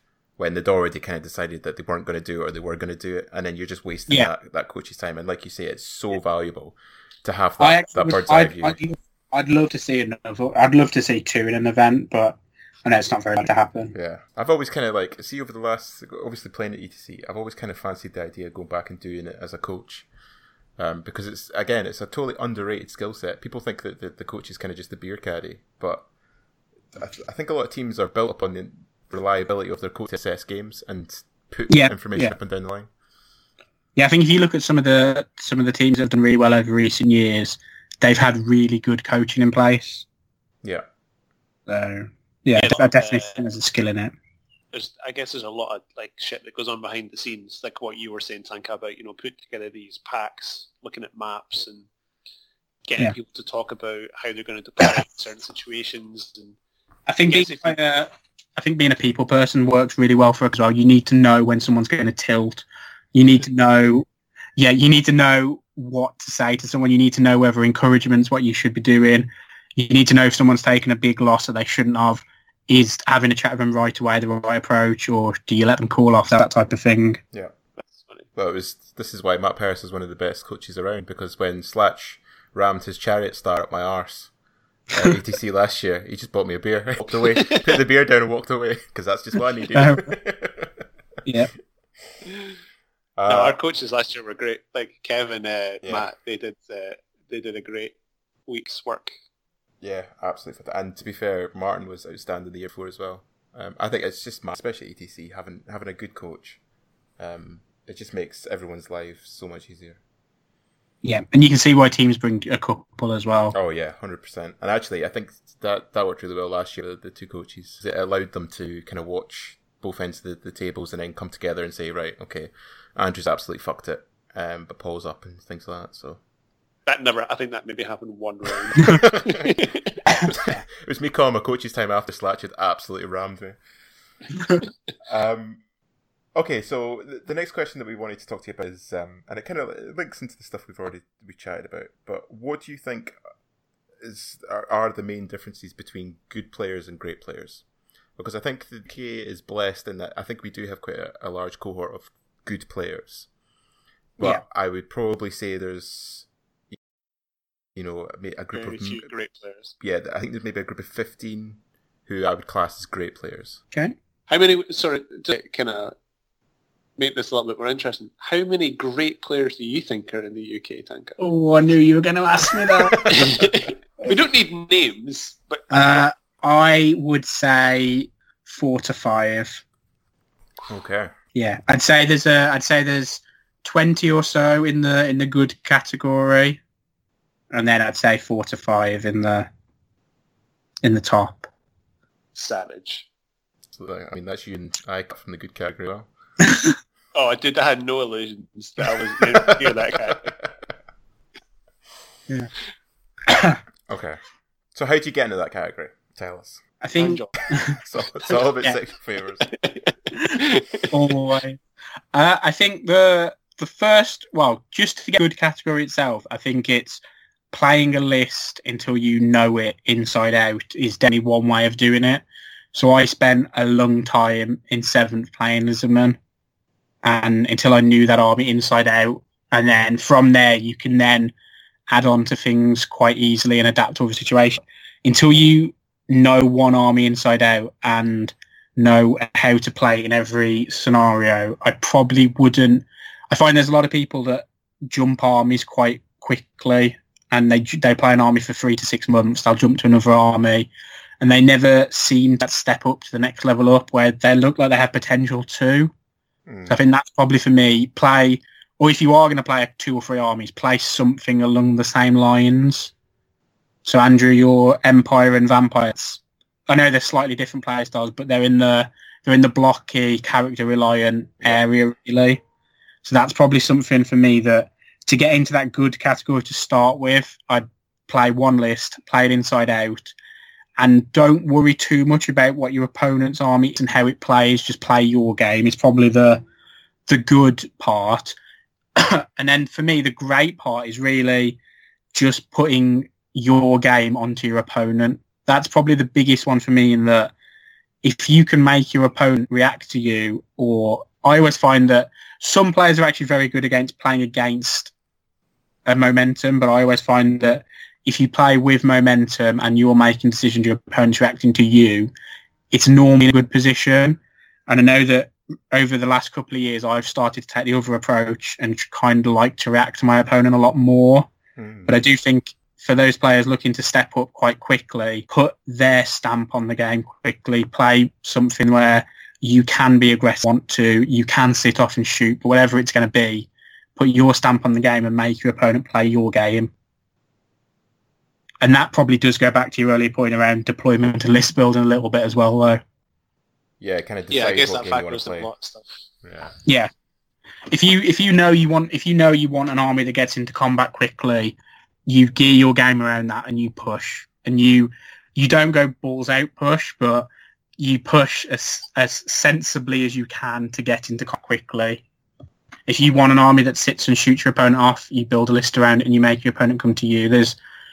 I think mixed arms work for learning the game and getting into a good place.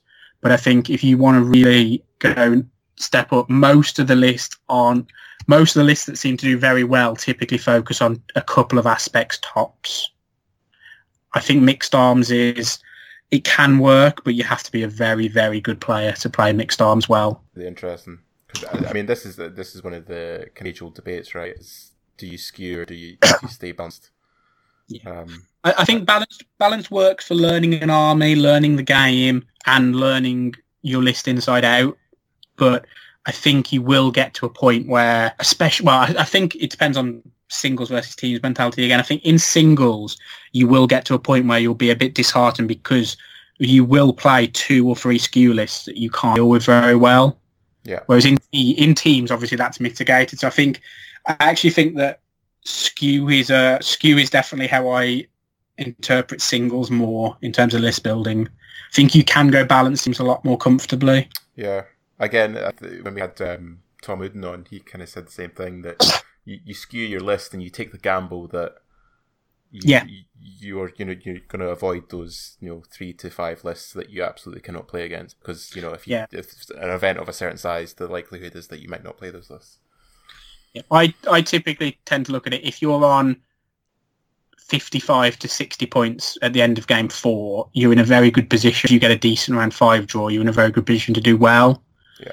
If you don't have a list that can comfortably pick up 15 plus points against some armies, then you're always going to struggle to do. But it depends what your aim is, I suppose. But if you're looking to go and podium a tournament, you've got to average 15 points. And if you have a list that averages 12 consistently, you'll still finish well in a tournament, but you'll struggle to break that top 5 or so. When you go to an event, do you have like a goal in mind? Do you say like, I want to get 60 points or, etc.? It depends, to be honest. It depends on a couple of things. If it's round 2, round 3, and I haven't done well so far, I will just sometimes stress test a list at an event and push as needed.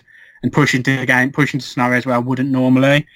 At the start of a tournament, it's just to do as well as possible, really. But I don't think I've ever gone into a game, except maybe around 5, and I've never gone into a game trying to conserve points. I'll always try and pick up points. And sometimes that does have the adverse effect of you do lose bigger than you should, but I'll often try and pick up more points than I perhaps would want from the list, let's put it that way. So, sorry, what would you say is the big difference then between the great players and the good players? So just the ability to like know your list inside out? Yeah, know your list inside out. Don't get flustered by your opponent. Play your own game. And probably the third one, which probably links back to the deployment bit a bit, is just knowing where the game's going to go in terms of flow. Just being able to read a bit of a flow of a game, knowing if your opponent's going to push early, knowing if you push early and your opponent didn't expect it, what your opponent's going to do to counter that type of thing. Right. I think that's probably more of a thing. There are a few players in the UK, and probably the person I probably think about the most, and I think about this, is Raf. When if you push at Raf, he will take you off normally. He loves playing defensively and going second. Yeah. So there are a few people you can't do that against, but against most players, I'd always say be on the front foot. It was actually, I had a really good conversation with Rafa at an event, and it was on that exact topic about reactive player styles, and and he said the same thing. He was like, would always choose to go second and react to the position, which is interesting. And I've started to take that on more, but I still like being aggressive when I can. Yeah. So does Andrew. Well, this interesting. I was just about to ask you this. Do you feel that, to both of you, obviously, Tank, you've already talked about this a little bit, but do you feel like styles changed over the course of your playing careers? Yeah, definitely. So I did used to be a lot more passive and let games develop, whereas obviously now I will be more aggressive when need to. I think the main thing isn't really a play style change. It's just a mentality change in that you need to, I say mentality. What am I trying to say?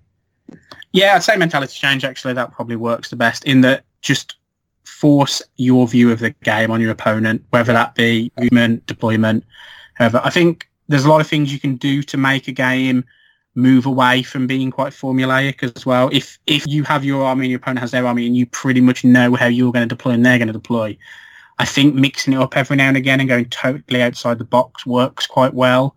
Stacking a flank where you probably shouldn't throws a lot of people off, that type of thing. I think there's definitely scope in there for crazy things. I think having a couple of unit choices in your army, which opponents might not have seen very often or might be more cost efficient than they should be in certain scenarios, is also useful, so you can kind of use them as pivot points for the rest of your list. So for me, with Warriors, that's pretty much taken up by Pride Knights, because they shouldn't be able to do what they do for their points in terms of holding units and that type of thing. What about you, Paul? What do you think about this? In terms of, I don't know what my play style is, so I'm not even at the stage. I'm not even at the stage of trying to hone in my craft. I don't even know what my craft is. For me, I'm just trying to get better at the game and remember the fucking rules. But no, I think as time goes on and the more games you play and the more experience you get, I think the whole thing about the game starts to come through more. And then I think at that point, you're only really in a position where you can start writing lists where you know in advance how it's going to function on the table and what it can and what it can't do. So then you just start using it completely different at that point. And I think only then do you start developing your own play style. I don't think... I'm definitely not an aggressive player. I know that for sure. So I probably shouldn't be playing the armies that I play. But that's not the reason why I started playing them. Yeah. I think the whole thing about playing your own game, though, and writing lists that you like, even if that goes against the grain of what everyone else plays, if you can find a way to play that effectively, then I think that immediately makes you a harder player to beat. You don't necessarily go out and like bring in massive scores, but if you're using things that people aren't used to seeing, then I think it's definitely makes you a more interesting player to play against. Like I've never went into a game and thought, I 20 this other person. I'm entering the game looking at it like, how do I not lose 20 against this person? So like, I think the closest thing I probably came to that was the list. Yep. Yeah, that list is interesting. I do like it. And I mean, it goes down hard against the wrong thing, but it can against the right thing. It's amazing.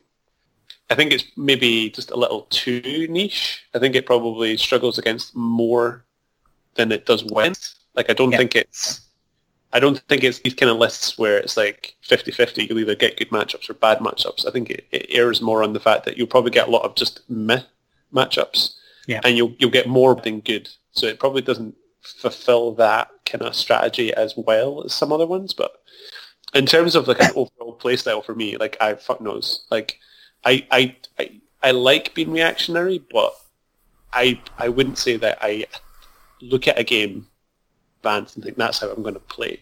If I think I can push, then I'll try. But I don't know. For me, I'm still getting used to the game. Like, I've only been playing war games for a few years, so like for me, it's all still getting used to it. Yeah, and I think on that list point as well, sometimes I'll write a list that I like. Sometimes I'll write a list with winning scenarios in mind or winning particular scenarios in mind. I think there's definitely a lot of ways to approach it as well.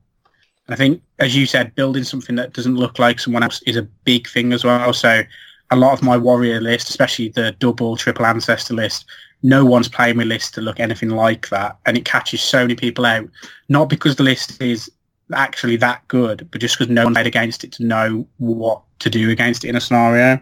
Mm. So yeah, definitely thinking a bit outside the box in list creation is definitely something I'd recommend trying out for a few games. Is that something that you've thought much about, Andrew, when you're writing your lists? Like, do you try to be as original as possible, or do you just write lists that you like? And if you find yourself kind of leaning into things that people generally take, you just take it anyway? I never really follow like lists and things like that. Simply because I think that's a hidden trap, because I think if you take a net list, you're obviously taking someone else's list, and you can fall into the trap of, the list might be very good in the hands of that player, but you're not that player. Yeah. And you might be able to scrape by with results, but you're never going to get amazing results with it because it's not you, essentially. Yeah. And I think on that point as well, just to build on it, I think there's definitely points around if you want to try a unit out in your list. I see a lot of people that say, I want to try this unit out, and I'll try it out for 5 games, and they'll try one unit of it out, or they'll try it out in a set tournament or a set few games. My approach typically is to actually take multiples of the same unit, because you'll know very quickly what it can and can't do. You don't have to have that longer stress test period with the list. So that's probably that's probably one for someone who's trying something out. If you're trying out, I don't know, if you're trying out Nashers, to go back to the earlier point, try 2 or 3 units of them out. Try one unit, because one unit has answers too, and if you play 5 games and your opponent counters them in all 5 games, you haven't really learned anything about that unit. Yeah. I think Matt EP has very much adopted Daji for his new Empire list. 3 units of flaggies and 4 units of militia or something stupid. It's mental. Yeah, so sorry, just for a bit of context, Taka. So we're doing the Celtic Cup just now, and I'm sure. So I'm playing Matt on Thursday, and he's got a completely off-the-wall Empire list, and it's 3 blocks of 30 flaggies, 3 units of 20 militia, like something like 4 like bare bones. 1's on a horse, the other 3 have just got great weapons. He's got 3 prelates and an adept on a Pegasus. It's just completely mental, like absolutely not what you expect to see. And we were talking about it today, and like on paper you think I'm going to blow through it, but then how do you know? Because when's the last time you played against 90 flagellants and 60 state militia? Yeah. You've got no way to know how that plays on the table. I mean, I don't think Matt knows how it plays on the table either. I think he's taking it because he wants to try it. I think they're brilliant. I think off-the-wall lists are absolutely, a strength that if you can pull it off, then go for it. Yeah. And as soon as it looks different to someone else's, it gets that interest. It gets interest. I always find that playing with a list that someone else's, even though it might be strung and you might do well, I don't find it captures my attention for long enough. I guess there's an element as well that I know personally for me, like whenever one of the reasons I don't really like the Independent is that because of that. and Yeah. I just want to be, it's the hipster in me. I want to be a little bit different. Yeah. Okay, that was a really interesting conversation there. So let's change focus for this wee bit, and broaden up to the armies themselves. So, we'd love to get your thoughts on this. So, Tanka, what do you think what's the power tiers as you see them? What are those top 5 armies that you were earlier on, and which armies do you think are at the lower end of that spectrum? So, I think I'll start off by saying I think there's definitely a top 4 to 5 armies or so. I think there's a very big middle tier, and I think there's a very small bottom tier as well. I think the bottom tier, there's 2 or 3 races. I'll start from the bottom. There's 2 or 3 races I think that are in there at the moment, but particular builds in there are actually pretty strong. Yeah. Overall, I definitely think Dread Elves are probably in there, simply because out of the single model list with the Chariots and the Raptor Knights and the Bolt Throwers, or the Hunting Chariots, I just don't see that book being able to put out what it needs to. If you want to take a blocky army with shooting, you take High Elves. If you want to take an avoidance shooting, you take Wood Elves. If you want to take a full combat army, you probably take Wood Elves as well, and just sprites. So I think Dread Elves are definitely down there. I think balanced dwarf armies are probably down there as well. Okay. The dwarf armies you want are either very defensive or very MSU. I think they're more middle tier, but I think the more all-round dwarf army that tries to do a bit of everything actually struggles, because I don't think it puts out enough shooting to stop them rushing it and taking it off a lot of the time, or conversely being outshot by someone else. And then I think, I hate to say it because of how strong they used to be, but I think EUD may be down there, but I'd have to play against them a lot more than I have recently to 100. Okay, that's controversial. I just don't think they've quite got enough. I think they might be middle tier still, but I need to play against them. I think there's definitely a couple of skew lists which are wrong still, but I think I just think they don't quite get enough in anymore, especially with the new healing mechanic. But I definitely think there's definitely a couple of skew lists, like the Triple Sphinx is a nightmare for some armies. So there's definitely some open options on there. Okay. And then I think, as much as they're personally a bogey army for me, I hate playing against them, but I think KOE might be down there as well. Yeah, just 2 one-dimensional. Yeah, 2 one-dimensional. Don't get me wrong, there are a few builds, and there are a few builds you can skew, so you can go heavy characters, and it is a nightmare for some armies, but overall I just think that, as you say, they're a little bit too one-dimensional. And I think it's a shame, because I think the Foot Knight unit and the big unit of Peasants can work still, but you just don't see it. It's just Kev that's running that. Yeah. So I think that's probably my bottom. Okay. At the top, I think there's 3 armies which are above the rest, definitely, but I think there's probably more of a top 5. So at the top, I think you've definitely got demons. I don't think for me personally, I don't think there's an argument for it. I think they are above the rest. Okay. They do everything well. You can build any type of list you want with them as well, which is crazy. You can go heavy magic, like a decent amount of shooting if you really want to. You can go heavy fast combat. You can go heavy slow combat. You can go ultra resilient. They're just all around. You can build a list that does a bit of everything. And in Lemurs, you've got one of the most stupid units I've ever seen in any edition of Warhammer. So the 2 wide unit with Champ, Banner and Roof it's an abomination overall. I think at the level below it, I'd probably put the top 5. I want to say you've definitely got to put Warrior Swarm in there. Warriors, obviously quite one-dimensional, but they do it very well. Yeah. They also probably, and I do agree with a few people that have said it, they have a few too many leadership mechanics that help them out too much. I'd like to see some type of change regarding when they're winning a combat, they're more like to break someone or something along those lines, and when they lose the combat, they're more like to flee.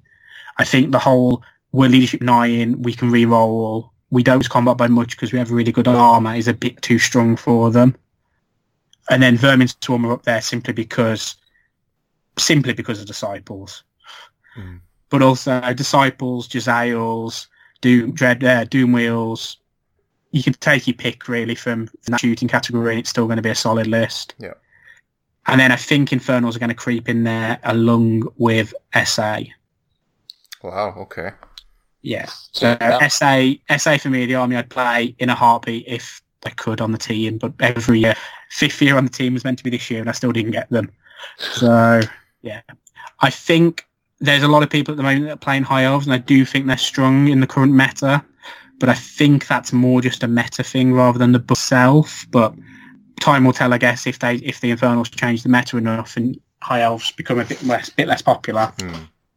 But yeah, I think there's a lot of armies though that I think any of the other 7-8 armies you could probably take and argue for a spot in the top 8 if then for an ETC team. I think they've all got something different that they can give to a team. Okay. What's the thought process behind the Saurians?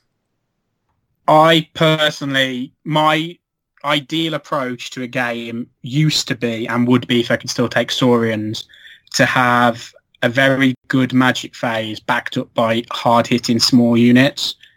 And although I don't like to use expensive single models, you kind of have to.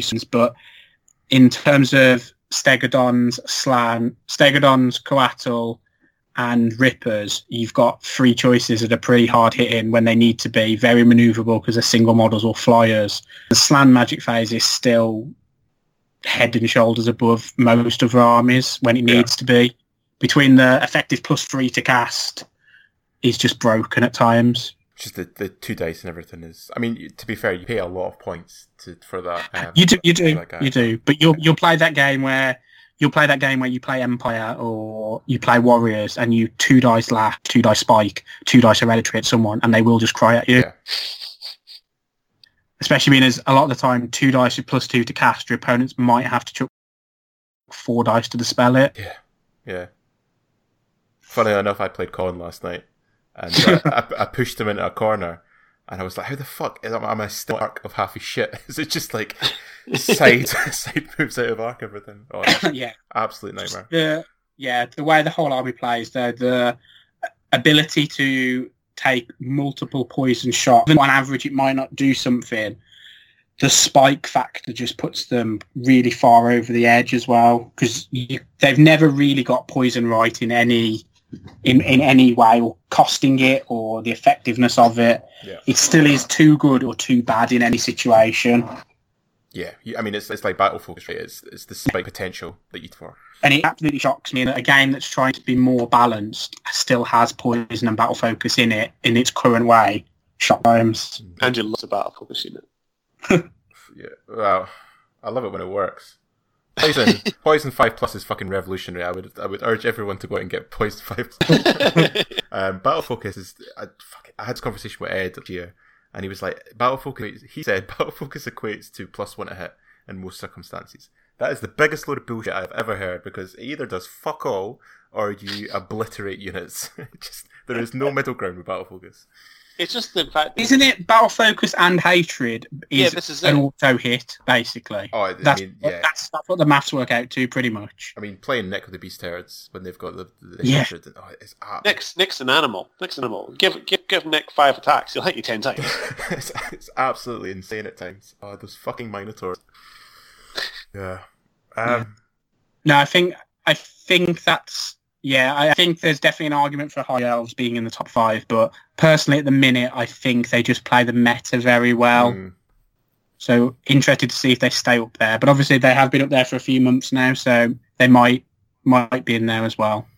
Is that just because Highborn are playing so much that in every change in meta and rules iteration, they just get their book tweaked to fit that new system? Yeah, I think there's definitely been quite a big shift away from Pyro in recent months as well, so that's helped them if they want to take infantry as well. Thank fuck.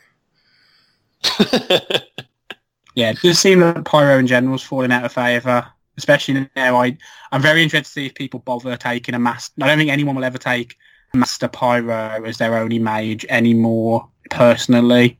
I know I at the moment in the High Elf list in Social Distance, and I'm running a High Elf Master Pyro, and I've been less and less impressed with it as time's gone on. I'm sorry, I've got two questions here. One, I wonder what you think of because you've obviously been playing the High Elves for social distancing. But funnily enough, I was thinking last night that I wanted to ask you about the High Elves, and I don't know if anyone's aware of this, but there's a 4chan page for 9th Age stuff, and No. yeah, and it's incredibly detailed. It's got all the armies, like a breakdown of it, all the rules and stuff. You can tell a High Elf player has written it. Simply because it starts with the phrase, the army has been considered overpowered, then got nerfed several times to the point of it being the second worst army in the game. And then about 4 paragraphs follow detailing why the Highborn Elves are the worst army in the game. It's just incredible reading. I would urge everyone to go out and read that. But how have you found them? Because obviously when the bowline list came out, kind of like, what was that, like 6-8 months ago? It kind of took everything by storm. Yeah, I don't have the patience to play a heavy shooting army anymore. Not like that anyway. I've definitely moved away from having the patience to sit still for 2 or 3 turns and not do anything. So yeah, I found it very, very challenging. I hate playing against Ryan Knights. He played Warriors over the last couple of years, so I think I have a bit of a rose-tinted glasses when it comes to them, and all 5 games far. Oh really? So I just find them quite boring to play.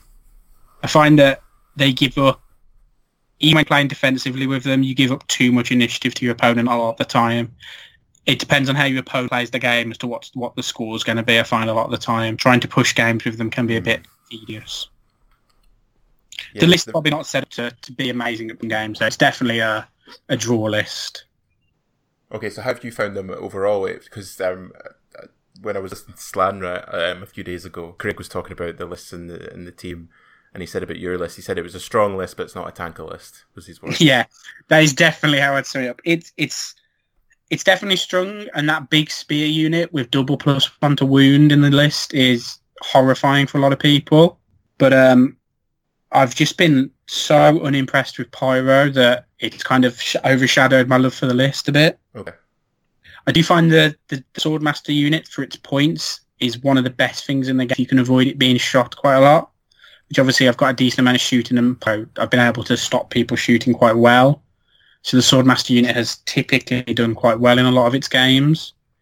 And it's definitely something I think I'd be putting a second unit in, or making my unit a bit smaller and trying 2 units out. Be my next attempt at the list if I was to run High Elves again. Before we finish up with the last question, I've got to ask this, but if I don't, Martin O'Brady, why do you not consider Sylvan Elves bottom tier? I must admit, I would put them in that bottom bracket, and have done on previous shows. I think overall they may be, but that's a couple of builds which you can just bully people with. So the Dryad block is one of the best blocks in the game for its points. There's not a lot that can take 2 or 3 rounds of shooting and then fight that Dryad block one-on-one. I think some of the lists that are doing the rounds in social distance at the minute with 20 Pathfinders, 10 Sentinels, and 2 times 10 Archers, there's not a lot, especially with a couple of trees backing it up, there's not many armies that can take that much shooting for that many turns and fight and win objectives still. Yeah. Don't get me wrong, I do think that it is acceptable to be in 20-0 if someone full rushes it, if they have the tools to do it, but I think they're definitely an army that benefit massively from teams more than a lot, in that it's probably not going to get run over in teams, because even if someone gets a green matchup against it, they might not push as hard as they would in singles anyway. Yeah, okay, fair enough. And our kind of final question, which will bring everything together quite nicely. Obviously, your ogres were kind of like your big hit on the scene coming into it. But what if you could only play one army for the rest of your days? What would it be? Would you stick with the ogres, or would it be those Saurians? Ooh. At the moment, how the books are, the Saurians. Okay, that's interesting. I just find them the most interesting to play with, and find that they make the most interesting games at the moment out of all the armies I've got. Okay. Paul, anything to add? Any final questions? No final questions. I think first question. Obviously you've played ogres quite a lot. What advice would you get to a new ogre player? This is for me. This is for someone else. It's for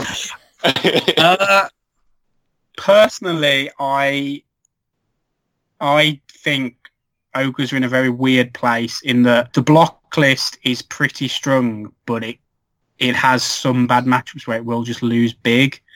So I think if that's the way you want to go, I think it can be done. But I personally have ran a big block of bruisers in the past, but that wasn't the main focus of the list. It was still MSU with a big block to support it. I think Lockie with them, don't get me wrong, that mercenary unit against some armies, it will just walk through. But personally, I think they're a great point for picking MSU up with. Between Mammoth Hunters, Giants, Yetis, I've actually really fell in love with the Yetis in recent games. So I definitely think there's enough in there that you can make that army MSU as much as you want, really, if you want to. Yeah. I think overall, though, the biggest thing that really I've always taken with me is the Sabertooths are probably the best chaff in the game, or definitely up there. I think if you don't have any hunters, I'd always take 3 singles, just because being able to hide behind your own units and not being able to be killed and then chaffing where you want is. I think them and probably Great Bats are up there as the best chaff in the game. Yeah, buddy. Interesting, yeah. I mean, I really like the Sabercats. Yeah. And I like them as single models and in units. I think they're both Yeah. I think totally they're viable. both. But it's interesting. I mean, I don't know. I don't know what I would say would be the best chaff in the game. I mean, I think flying chaff is just so strong. And it's so annoying to play against. Yeah, I think for its point, I'd love to see how many points Great Bats would have to be if they could march all the time. Very interesting. Oh my. Trying to point them correctly if they could march all the time would be one of the hardest things to do in the game. His bottom lip when you hear it. I'm actually it's really hard. I'm surprised that you didn't hear Marcel clap. How much does an eagle move? Is that 14? 18, I believe. 80. I mean, so that's the same, right? As a Great Bat.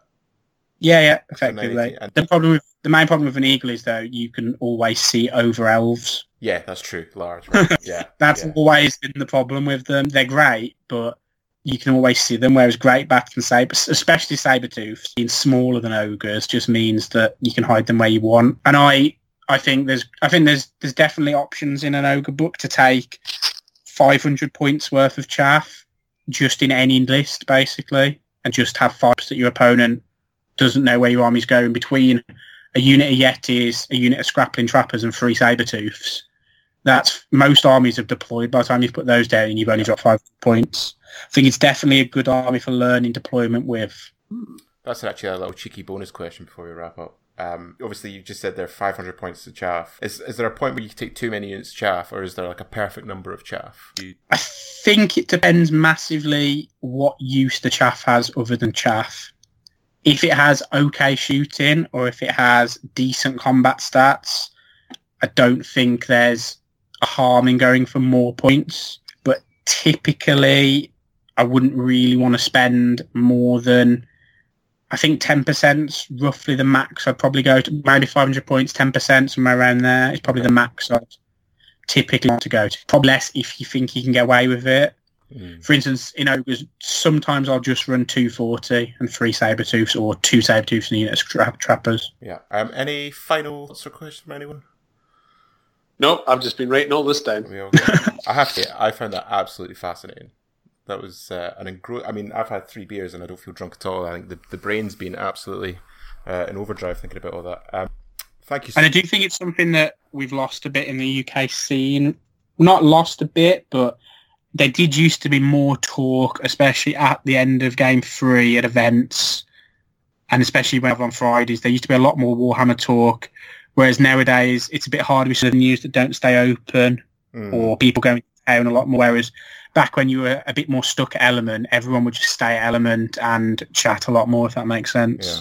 Or Bristol, people would stay and have a couple of beers. Whereas I think the scene does split a little bit more at the minute. I've got to say, it's probably the saving grace of having to travel long distance to get down to most of the events is that our car rides home normally see about Yeah. 4 or 5 lists being written.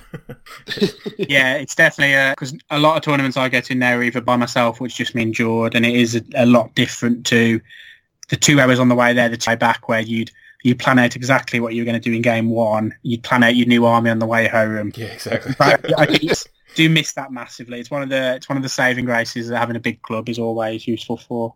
Yeah, absolutely. Plus, it's always good just to chat shit and have a beer, right? Yeah. Well, thank you again. I thought that was incredibly enlightening. Incredibly useful for a lot of people, I'm sure. Just a massive thank you for coming on, Tanka. Absolute pleasure, as always. Yeah, that was really good. Maybe we should, as Tankas, if now that there's less kind of highbrow chat maybe around 9th Age, maybe we can look to the future and then organise a kind of a round table of good players. We can have a good chat about shit like this in the future. That might be... Yeah, and I do think the what is awful for it, but I don't mind having a WhatsApp group.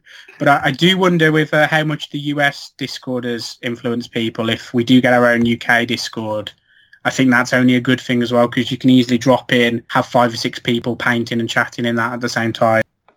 Yeah. I think there's definitely scope for our own Discord, which I know they're doing for Universally Baffled, aren't they? Yeah. So I'm kind of hoping that's how we go, to be honest. I think, the social aspect as well for new players, I think just having a support network, if you're getting into the game, is massive. Yeah, and I think there's a lot of, there's a fair few of you guys that play up there, and then there's a decent London scene. Yeah. Outside of those two, I think it's a bit black, a bit lost. Yeah. I think North England's getting a very good now with the likes of the Durham guys and guys in Liverpool way. Yeah. I've been up to Element once with the Liverpool guys and played. That was useful. Yeah. But yeah, definitely we're in a bit of there's a few guys in Wales, but not many. But yeah, definitely middle of the country's a bit light. Whereas traditionally, that was always where the most amount of players were around Nottingham area. I guess, is that just a byproduct of the Age of Sigmar split? Yeah, definitely. Okay. Yeah, I guess we don't really have that issue because we came after that, right? Yeah. Interesting. Anything that especially can do to get new players in. As we know, it's not often successful, but I think just being open and available is massive in getting new players in. But you can't force people to come through the door at the end of the day. They've got to want to do it. No, yeah, definitely. Are you guys still planning to run Scotland in the year? For the team tournament? Yes. Oh, that's a good point. I'm not sure, actually. I don't know. I would like to think that at the time it was probably thought that it would just be postponed, but I don't know if that was back when people didn't expect the lockdown to be going on as long as it has. Yeah. I think for a lot of people, it's. I've had a few people chat with me, and it's like, what are we going to do? Especially people that don't play UB. I do think the last couple of months I am worried that we're going to have too many tournaments at the end of the year in a way. Yeah, but a scramble. Yeah, maybe. Well, I dare say, we would normally hold one of ours at the end of the year anyway, right? Like each last year was like November. That was a little bit later than it was November, which is a little bit later than we would normally have it. But I dare say, as soon as the lockdown officially, ends properly, then I think there's going to be at least one Scottish event this year, if that is possible. Yeah. I still haven't made it up for one yet, because the last 2 years it's been England practice weekend at the same time. So I'm hoping to make one of the events at some point. You're always more than welcome. Get drunk with friends. Oh yeah, you can see him getting beaten up by some other random woman like he did last year. Oh man, I went out for a night out with him and James, Irish James, and Stockport, just us three. Oh my god, I genuinely wanted to die the next day. Fraz especially just becomes an animal at a certain stage. Yeah, the morning after, he definitely goes feral. He's just in a ball somewhere. What event was that? Him and ITP shared the same toothbrush. Oh, that was a bonding experience. That was Siege last year, wasn't it? Yeah. That is grim. Yeah. Brilliant. Yeah. I thought that was a euphemism at first when they told us that. Maybe it was. There was a white stain on their lips. That is grim.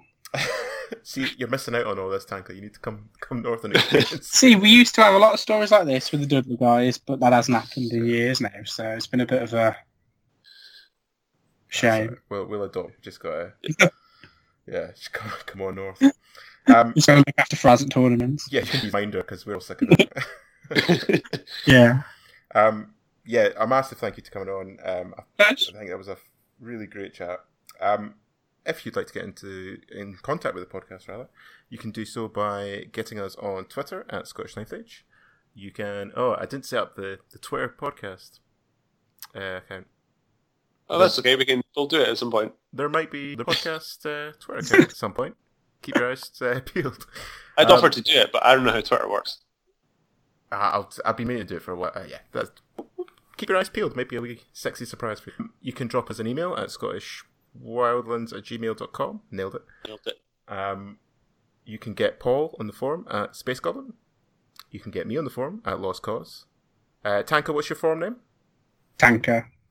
Classic. You can get Tanker. We've got a few shows lined up. I love this idea of doing the round table, actually. I think that's something we'll definitely pursue. I think it'll be fun. But in the meantime, thank you again to Paul. Thank you again to Tanker. Staying safe and take it easy, guys. See you next time. Bye.